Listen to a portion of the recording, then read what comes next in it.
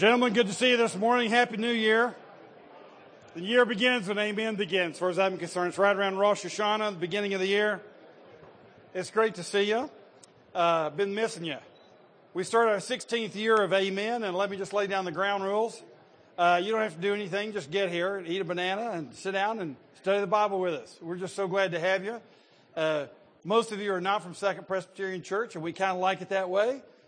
We like to have the heretics come in from other denominations and share their wisdom with us.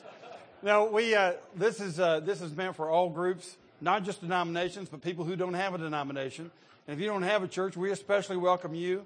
And some guys will tell us, I'm not sure I believe in all this Christian stuff, but I'll come on Thursdays and listen in anyway. And we really enjoy having you. And anything we can do to help you, we're here to help you.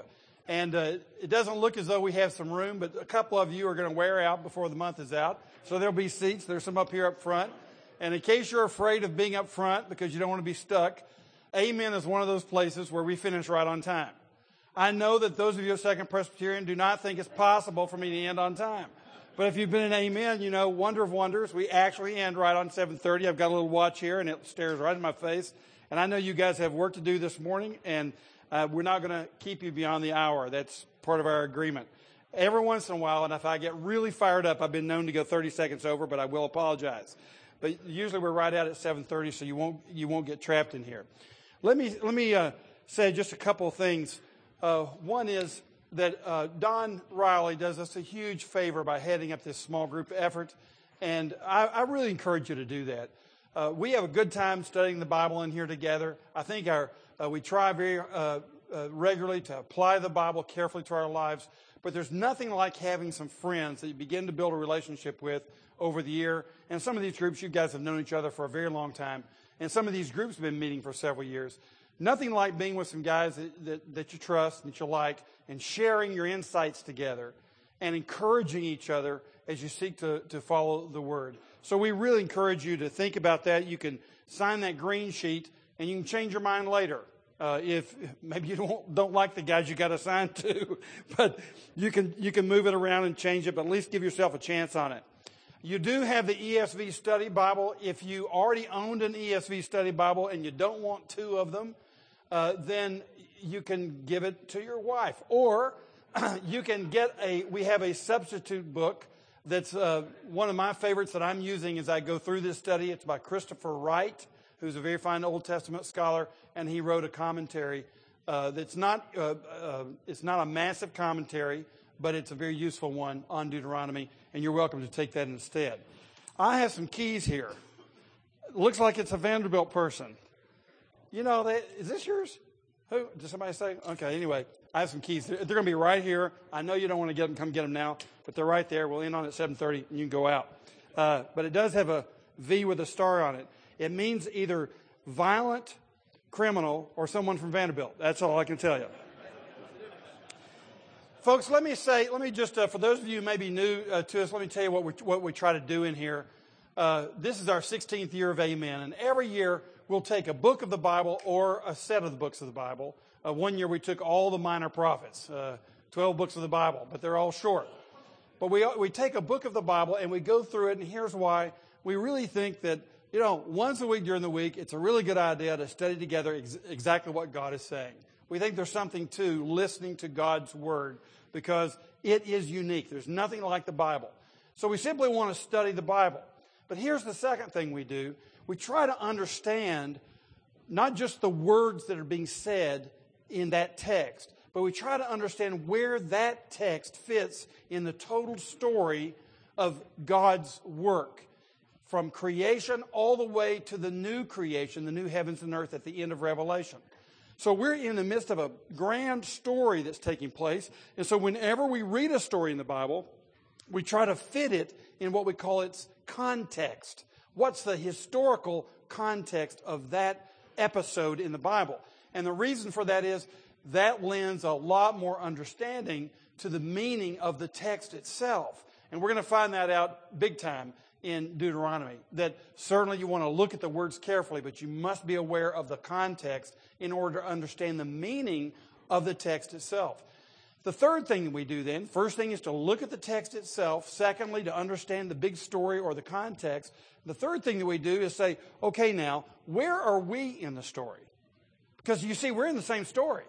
Between creation and the new heavens and the new earth. We're in this big creation redemptive story. So where are we in the story? And how does that historical story in the Bible come into play right now in our story? And how do we apply it? What's its meaning? What should we learn from this for ourselves in our own day? And if we ever walk away from an Amen Bible study, and we've not done that, and I can think of a few sessions when we've not done that, then we really haven't performed our task today. So we want to take wherever it is in the Bible we're studying, we want to be sure that we're saying to ourselves, what does this mean to us today? Now, you can look at Deuteronomy, and I know some of you are saying, Deuteronomy. Last spring when I announced it, there was a collective groan in the room. Deuteronomy. What in the world do I want? Why do I want to study Deuteronomy? Why would I want to get out of bed at 5:30 in the morning and go study Deuteronomy? Good question. Well, if you'll look at this little sheet right here, or it's in the front of your notebooks actually, you'll see the kind of titles that are here. Well, this is good stuff. We're going to be talking about how you handle your material property, how you handle your finances, how you handle your charitable giving, why you have anything to do with the poor and the immigrants. I mean, think of the relevance of immigration right now. Well, you get it in Deuteronomy big time. What does the Bible say about immigration and about those who are aliens among us? About your sex life? I know nobody here is interested in that, but maybe you can send other people that day. And what about Afghanistan and Iraq? What about whether we should have gone in or we shouldn't have gone in? What about how I engage conflicts even in my own business? What are the rules of engagement, so to speak, that God has laid down for His people in international relations and in personal relations? And on it goes. Deuteronomy is full of that kind of thing. But Deuteronomy is important to us even aside from those very contemporary and relevant and practical topics. And here's why. Take your ESV Study Bible and turn to page 2608. 2608. And by the way, while you're turning to 2608, let me say that there are lots of valuable articles in the end of this Bible, and I just encourage you as time goes on this year, just read an article a week, and you'll get a grand education on comparative religion, on some of the cults in our own day, on where we got our Bible and why we should be able to trust it, on how to interpret the Bible, on the whole story of redemption, summarized for you. It's absolutely wonderful, the resources that are in the back here. But one of the very fine resources in the ESV Study Bible is a listing of all the Old Testament passages that are cited in the New Testament. Now, if you look at this list, you'll notice that the two with the most citations would be the Psalms and Isaiah. They're about the same. Psalms has 104 instances, and Isaiah has 105 instances. But look at Deuteronomy. There are 55 instances here of being cited in the New Testament in 34 different texts in the New Testament. That's a lot of citations. Now, where do most of these come? Well, you'll notice a lot of them come in Romans. And Paul makes if you look at those, where those New Testament texts are being, where they're citing Deuteronomy, you'll see a lot of them has to do with the teaching of Jesus in the Gospels and with Romans. Paul makes his entire argument about the gospel in the great letter to the Romans that we studied when we started Amen. And by the way, we took 3 years to study Romans. Aren't you glad we're not going to take 3 years to study Deuteronomy? Well, in fact, if we did it at the same pace, it would be 6 years in Deuteronomy. But we studied Romans, and Paul's argument about the gospel in Romans is really based on Deuteronomic texts. Here's why. You can't understand the Old Testament without Deuteronomy. The prophets cite Deuteronomy. If we had a chart that showed the prophets and the texts they cite out of the Bible in their prophetic arguments in the Old Testament, you'll find Deuteronomy with the longest list. And what they're doing is they're simply saying to their generation, and this would be hundreds of years after Deuteronomy, the prophets are saying to their generation, let's get back to what God told us in the first place. Let's get back to the arrangement, the relationship we have with God. And let's live in light of that together. The prophets said that over and over again. So you really can't understand the warp and the woof of the Old Testament without the book of Deuteronomy. It's central. It's essential to understand the message, as we shall see, I think, pretty early on in our study of Deuteronomy. But secondly, you really can't understand Jesus Christ and the New Testament without the Old Testament. So you can see the connection. You can see why the preacher gets excited about Deuteronomy, and I hope you will be as we go through it, because it's of the very essence of our story. It's of the very essence of who God is in his relationship to us, and I don't think we can really understand it without it. Let me give you one classic example. Do you remember that after Jesus was baptized, he went into the wilderness. He was sent there by the Holy Spirit to be tested by the evil one, to be in some ways kind of probated before he began his public ministry. Jesus goes into the wilderness, and the devil comes to him and offers him three massive temptations. You know, that if he'll bow down and worship, or first of all, he says to Jesus, change these stones into bread, because Jesus had been fasting for 40 days. He was very hungry. The devil said, change these stones into bread. Use your miraculous powers to feed yourself. For after all, he said, if you are the Son of God. That is, if you're really who you say you are, you can do this. And Jesus says to him, man shall not live by bread alone, but by every word that comes from the mouth of God. Where did he get that text? Right out of Deuteronomy. And then Satan says to him, if you'll bow down to me, I'll give you all the nations. And Jesus says, God alone shall you worship. Where did he get that text? Right out of Deuteronomy. And the same with the third temptation. All three times. Jesus, in his battle with the devil, he's citing Deuteronomy. You know what? We could do a whole lot worse. We need to learn that Jesus himself went into the wilderness. Once again, now think about this. Deuteronomy, as we're going to see, is set in the wilderness. That's the historical context, right before they come into the promised land. Jesus goes into that same territory where Moses in this text is talking to the people. Jesus goes into that same territory to be tested just like Israel was for 40 years. Jesus goes for 40 days. Jesus accomplishes what they didn't accomplish. They failed. He was triumphant. And he did it for us so that in Christ we succeeded in the wilderness. In his 40 days of facing the devil and all the temptations that Israel faced and failed, he faced those temptations, citing the word of God in Deuteronomy, and then began his public ministry. It's a wonderful, wonderful story. And Jesus redeems all the failures of the wandering children of Israel for 40 years in the wilderness by that great act. But once again, the point is, he goes back and he's doing Deuteronomy. He's doing the wilderness journey. And Deuteronomy was obviously in the head and heart of Jesus Christ as he carried out his public ministry. So it ought to be in our hearts too. That's the argument. Are you convinced yet? If not, I better stop. We better study the Bible. Well, folks, let's look at Deuteronomy chapter 1. And if you've read anything in the introduction, and I encourage you to go back this week and read that good introduction in the ESV Study Bible. It'll give you a great context for understanding this book. But basically, here's what's happening. The children of Israel have been traveling through the wilderness for 40 years. And in just a few moments, we'll talk about why it took them so long.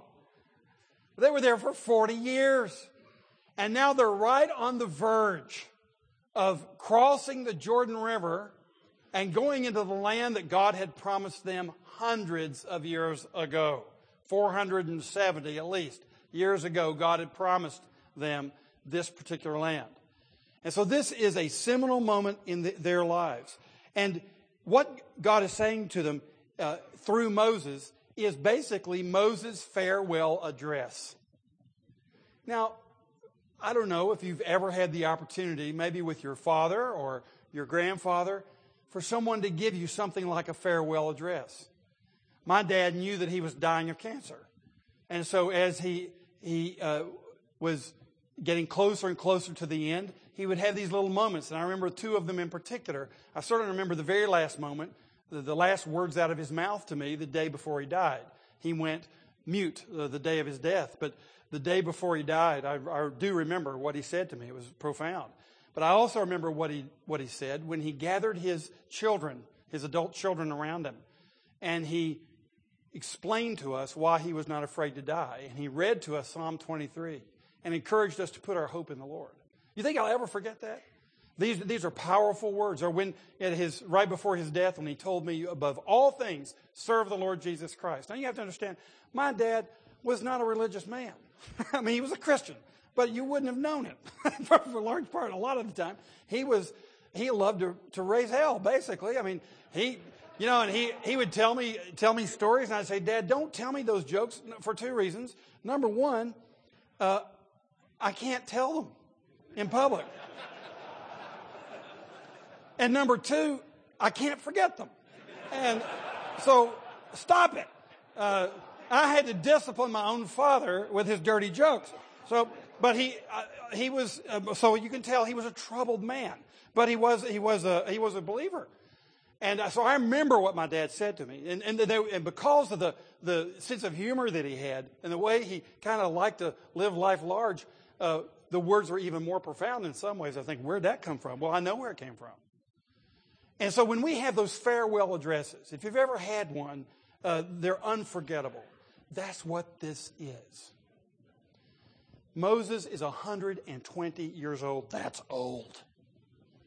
And he has been called out of retirement at 80 years of age to call them out of Egypt and get them into the promised land. And right now, he's right on the verge of getting them in the promised land. Now, if you know Moses' story, you know he's not going to be able to go over. He sinned against God, and part of God's discipline was that he not go into the promised land. But Moses now is sitting right on Mount Nebo, and some of you have been to Mount Nebo, and you can look over and see the promised land. And he's there at that moment in his life, at the end of his life, and he knows it. And he's going to deliver some important words for his brothers and sisters, the children of Israel. And they were, in a sense, his children. Because the entire generation had passed away that started out in the wilderness because they had disobeyed God. And they passed away. It was now their children that were before Moses. He was like an old, great-grandfather to everybody who was there. And now he gives to them the most important thing that they can have, is they want to enter into life and take hold of it. They have set before them this wonderful land of milk and honey, the land of opportunity, the land of freedom, no more slavery, the land of self-governance, the land of God's blessing. They had this great future ahead of them. And basically, Moses wants to say to them in this farewell address, brothers and sisters, you must learn how to live in the promised land. You must learn how to take hold, take possession of the land, and furthermore, take possession of all of God's promises. And gentlemen, as I look out over the populace of men in this city, I see men who have set before them all kinds of freedoms, all kinds of possibilities, all kinds of opportunities to serve, and they're not taking hold of them. We're frittering them away in a variety of distractions at the best. And that's the reason Deuteronomy is so important. We too are on the verge of something significant in our lives, to plug them in to the way God intends us to live them, to plug them in so that we take possession of His promises to us. That's where we are in the story. And the same lessons that applied to them in this farewell address apply to us. Now let me go ahead and show you in general the outline of this talk, if you'll of his talk in Deuteronomy. If you'll turn back one page, page 325, all the way to the beginning of the introduction of Deuteronomy. Look at the lower right, and you'll see something called ancient treaty structure. There's a box down there on page 325, ancient treaty structure. And you have the chapters of Deuteronomy on the right. Let me tell you what this is all about. In the second millennium, that would be the years between 1000 BC and 2000 BC. That's the second millennium. In the second millennium BC, there was a common practice between a suzerain king, that'd be the big cheese, like in Egypt or in later in Babylon or in Assyria, or in this case with the Hittite kingdom. You had a big king who had little subsidiaries, subsidiary kings. And it'd be kind of like the Queen of England is the big queen, and then you've got prime minister who serves under her. Or the queen is the big queen, but Canada has their prime minister, Australia has their prime minister, but in the old days that was part of the United Kingdom under the queen or under the king. So what we're talking about here is a treaty between the big king, the suzerain king, and what we call his vassal kings or his subordinate kings. We actually have some of those documents today, 3,000 years later, 3,500 years later. One of the famous ones is from the Hittite kingdom. And here's how those agreements go. The suzerain king, of course, sets all the terms. And here's the way he works. In the covenant or in the treaty that's established, it begins with a preamble where we introduce who the people are that are talking. I'm the king of the Hittite kingdom, and I'm addressing my suzerain king who's king of the Canaanites, da-da-da-da-da. And then there is a rehearsal of their relationship. That 30 years ago, our kingdom conquered your kingdom and da-da-da-da-da, and give all the military history. And so you get the background of their relationship together. The next thing that happens is the suzerain king writes in the covenant, and here's how you shall perform now. Here's what is required of you.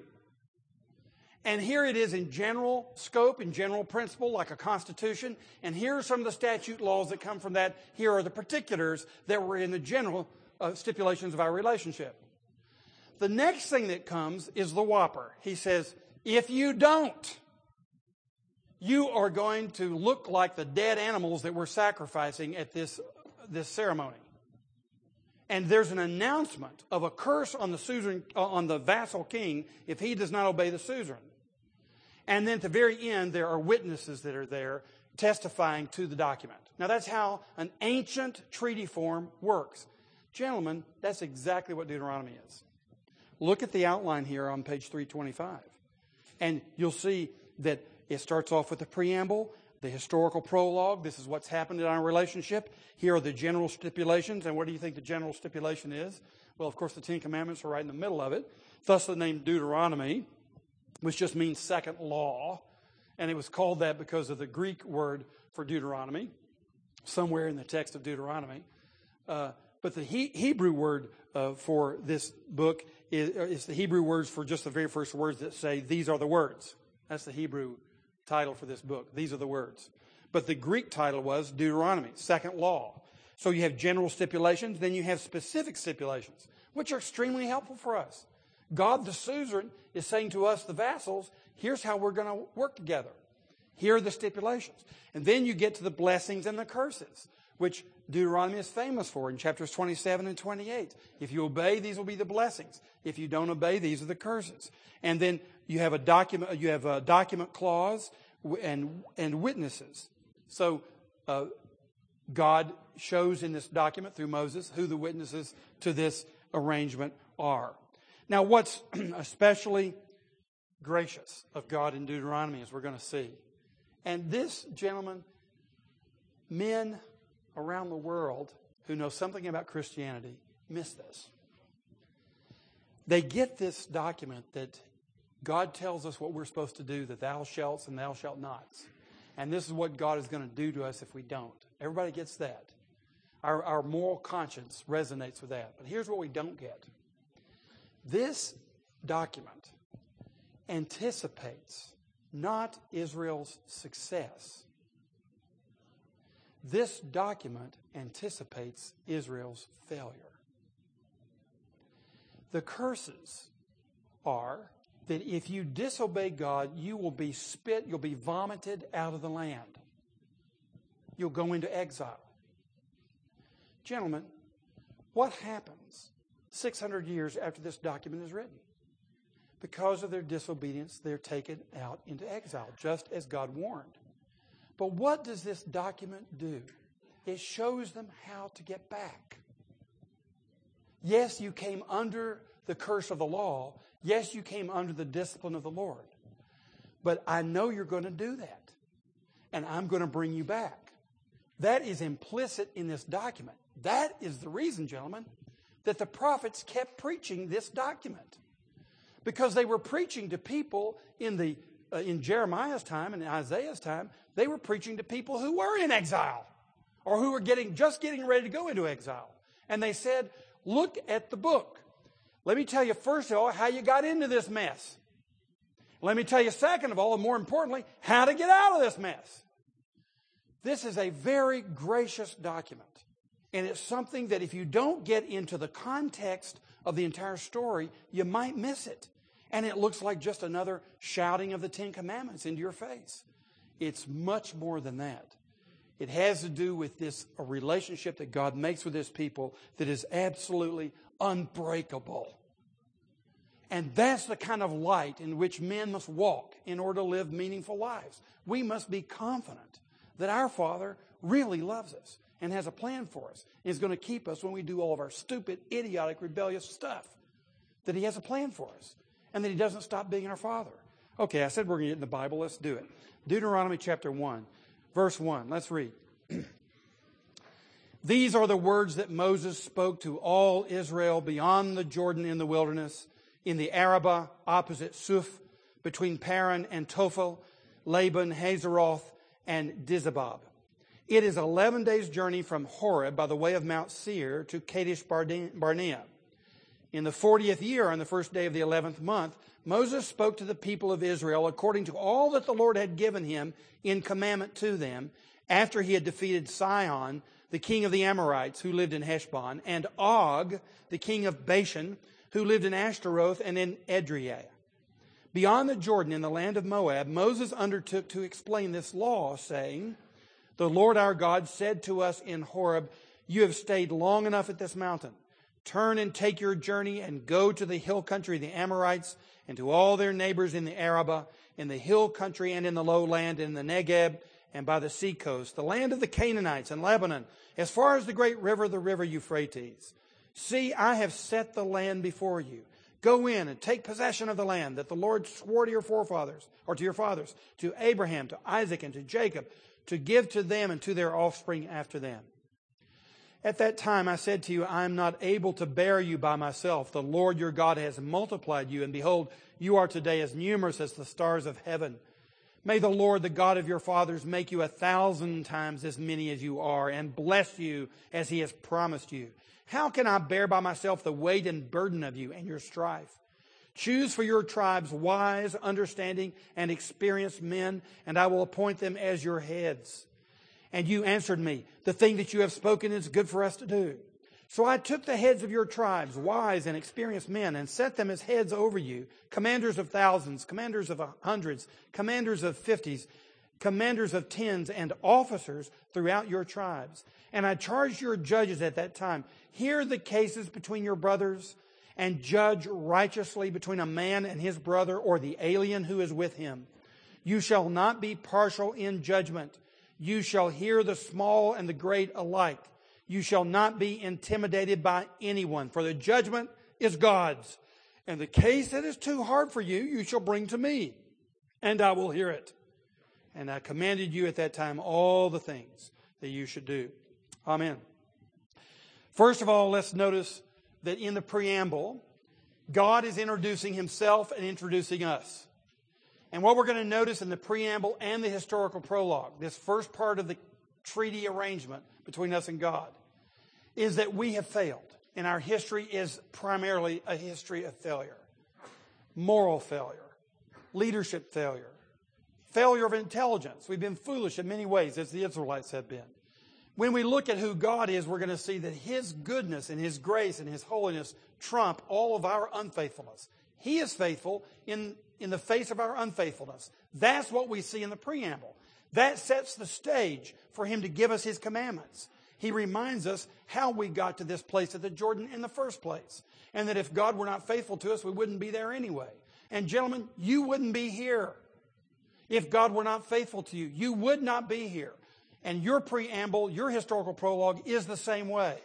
You have failed and I have failed, and God is the one who has gotten us here, which is the only foundation for us to think about our future relationship with Him and our future engagement in this city and the world. Well, let's look at how faithful He has been. Let's look at who God is in this preamble, which is the purpose of these introductory words. First of all, we see God speaks to the heedless. What that means, you could say the headless, but we're saying the heedless. God speaks to people who don't heed His word. Think about what these people have been doing in the wilderness. As soon as they got out of Egypt, they started complaining and murmuring.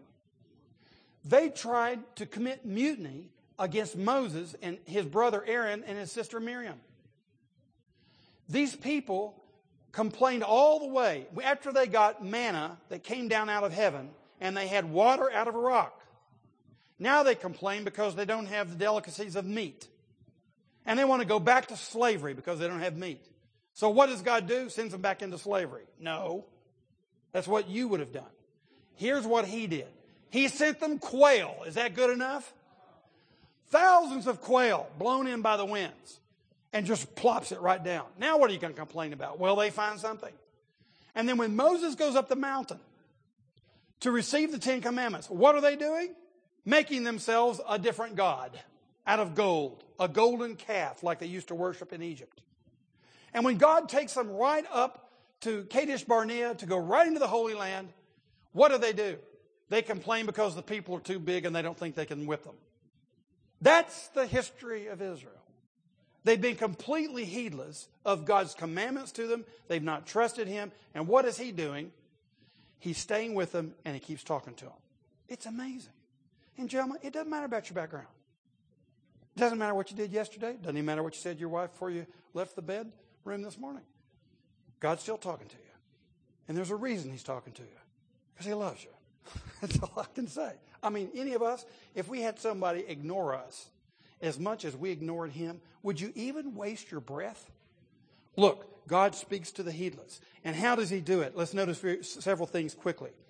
First of all, He does it in covenant. These words, these are the words. These are the words.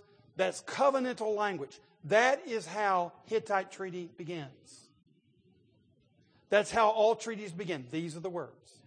And so Moses is obviously using the same arrangement. He's talking about God being the suzerain and we're the vassals. And so He's making covenant with us. It's very obvious from the very box that we show there and that you saw on page 325. Secondly, notice that He speaks through the prophet. He's speaking through Moses. In verse 1, Moses spoke. In verse 3, according to all the Lord has given him. So don't tell me this is not God's word, this is Moses. Don't tell me this is not God, this is Paul. Or this is not Jesus, it's just Paul. No, God speaks through sinful men. Moses was a sinful man. That's the reason that he didn't get to go into the promised land. But Moses was God's appointed agent through which God speaks.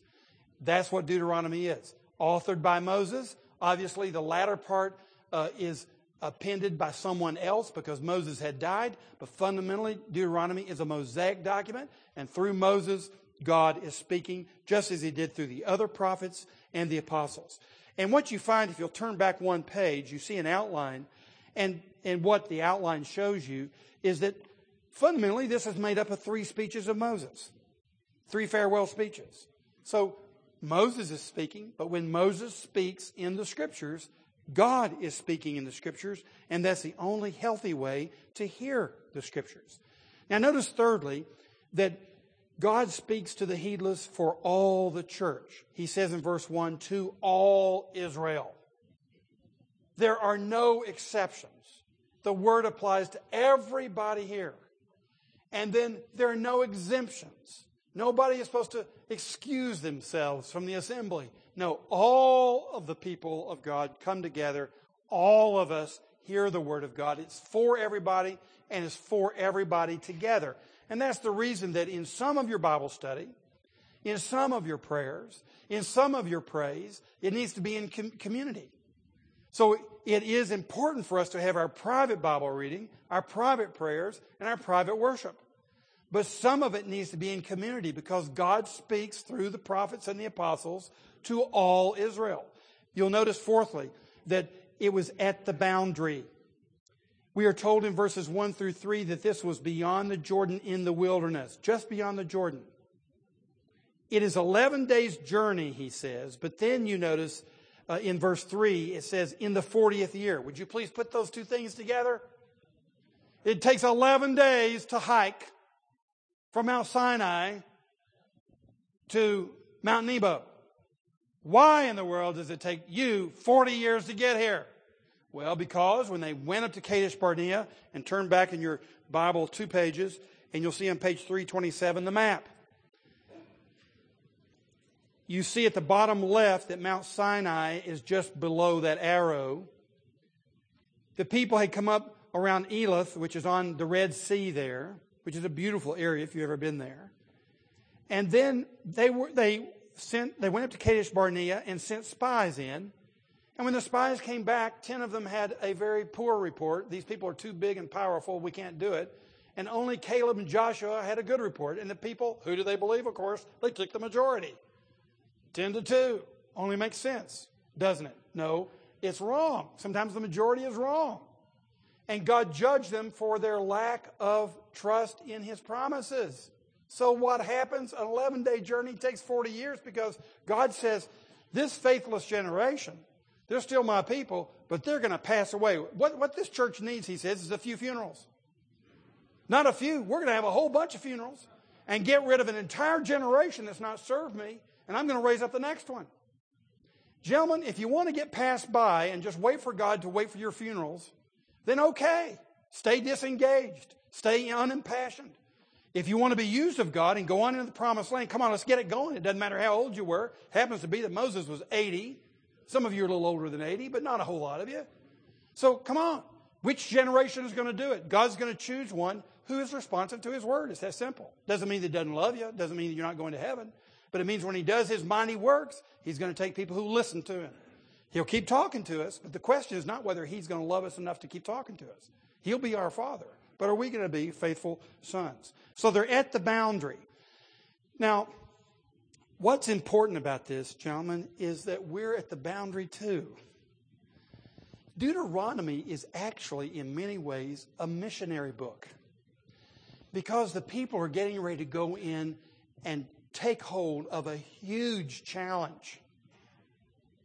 And Deuteronomy is reminding them why they must move ahead in this challenge. And if you're engaged in the mission of Christ Church, you've got a huge challenge ahead of you. When I travel to India or Cambodia or Africa or Australia, for heaven's sakes, or worse, Western Europe, I am stunned with the challenge ahead of us. I would be overwhelmed with the challenge ahead of us. Were it not that God simply calls us into it, and I know that He doesn't call us into something that He doesn't equip us to perform. When I look at the city of Memphis, and I look at the racial division and the economic problems, and let me tell you, whatever you're experiencing in the suburbs, gentlemen, in the urban area, just multiply it by 2. Whatever troubles we're facing in the suburbs in these economic times, multiply it by 2. Our folks who are serving in the city are just getting flat worn out. They cannot meet the needs that are before them because of these economic times. Or if I look at the school system, I look at all the things that trouble us in this city. I say, this is just too overwhelming. Until I look at the call of God. And look what this call is. It has us on the boundary, and it's saying, I want you to go in and take it. Now, look at what these people were facing. This is not in this book. It's in the next book, Joshua. What were they facing before they go into this land? They're facing a land full of very big people. We already know that. They're facing a first city they're supposed to take, which is Jericho, which they can see from Mount Nebo. I've been there. And they can see Jericho. It's a walled city. A very powerful, fortified city with very mean people in it who are ready to take them on. They also are facing the Jordan River, which wasn't trickling like it is now. You can barely see the Jordan River. It's almost not there. It's so dried up. In those days, there was a real river there, and it was at flood stage. So there was a swamp that was about 3 miles long between them and Jericho. You getting discouraged yet? That's what they were facing when God tells them, I want you to go into the Holy Land. So it doesn't matter what we're facing. This is the bottom line. It doesn't matter what your challenges are. That doesn't determine what you do. Here's what matters. Who's your commander? What resources does he have? What track record of performance is his? That's what matters. And that's what Moses is giving to the people. So they're on the boundaries. They've got this massive call to go in and take a land that doesn't belong to them. They've come out of slavery. They have no chariots. They have no horses. They have no army. They have no training. Who are these people? Glad you asked. They're the people of God. It was just that simple. Now look at this second thing God does. He defends the helpless, and we're going to just touch on this. Because we are told in verse 4, after he had defeated Sihon, the king of the Amorites, who lived in Heshbon, and Og, the king of Bashan, who lived in Ashtaroth and Edrei. This is just an aside almost. And gentlemen, you can turn to Numbers chapter 21 and read the story. But here you have these powerful Moabites and Ammonites who are on the east side of the Jordan. And before these folks even get across the river, they've got to defeat two very powerful kingdoms. Who do you think did that? And when the king of Moab called in the expert, the religious expert, all the way from the Euphrates River, all the way over from Iraq, asked him to come over and perform a priestly religious duty, namely, to pronounce a curse on Israel. What did God do? He did not let that religious man, that shaman, pronounce a curse on Israel. In fact, when he tried, his ass, I'm not talking about this part of his body, I'm talking about his donkey, his ass would not cooperate. Why? Because God shows up with a soldier, an angel with a sword, and scares the bejabbers out of the ass. And the ass starts complaining back to Balaam. We have a talking ass. There's nothing anybody can do. You can call the religious experts, you can call the most powerful kingdoms in the world. There's nothing anybody can do. When God sets his hand upon his people, he defends them, gentlemen. And he will defend you. When you go into his task and his mission, when you hear his call and you're doing his work, remember you have the resources of Almighty God at your feet. Because he loves you and you're his child. That's what we learn from Sihon and Og. Let's move on. Thirdly, let me tell you who this God is. He inspires the hopeless. Beyond the Jordan and the land of Moab, Moses undertook to explain this law. And notice what he says in verses 5 through 8. First of all, he commands us to leave where we are. The Lord our God said to us in Horeb, you have stayed long enough at this mountain. Now he's recounting what God had said to them before. He says, let's get up and go. You've been here long enough. Some of you have been in Bible studies long enough. I don't mean that you stop studying the Bible. Just like God didn't mean for them to stop paying attention to the law. But he says, you've got the law now. We've been at the foot of the mountain. You've seen the mountain smoke. You've heard the law of God. Let's now get on the move in mission. Gentlemen, he's saying the same thing to us. What's the purpose of Amen Bible study? Keep hearing the word, and then at 7:30, you've heard the word. We've been here long enough. Come on, get out there into the workplace where it's tough and where you're going to face all this opposition we've just been talking about, where it's very daunting for some of you to live a Christian life. We've been at Mount Sinai.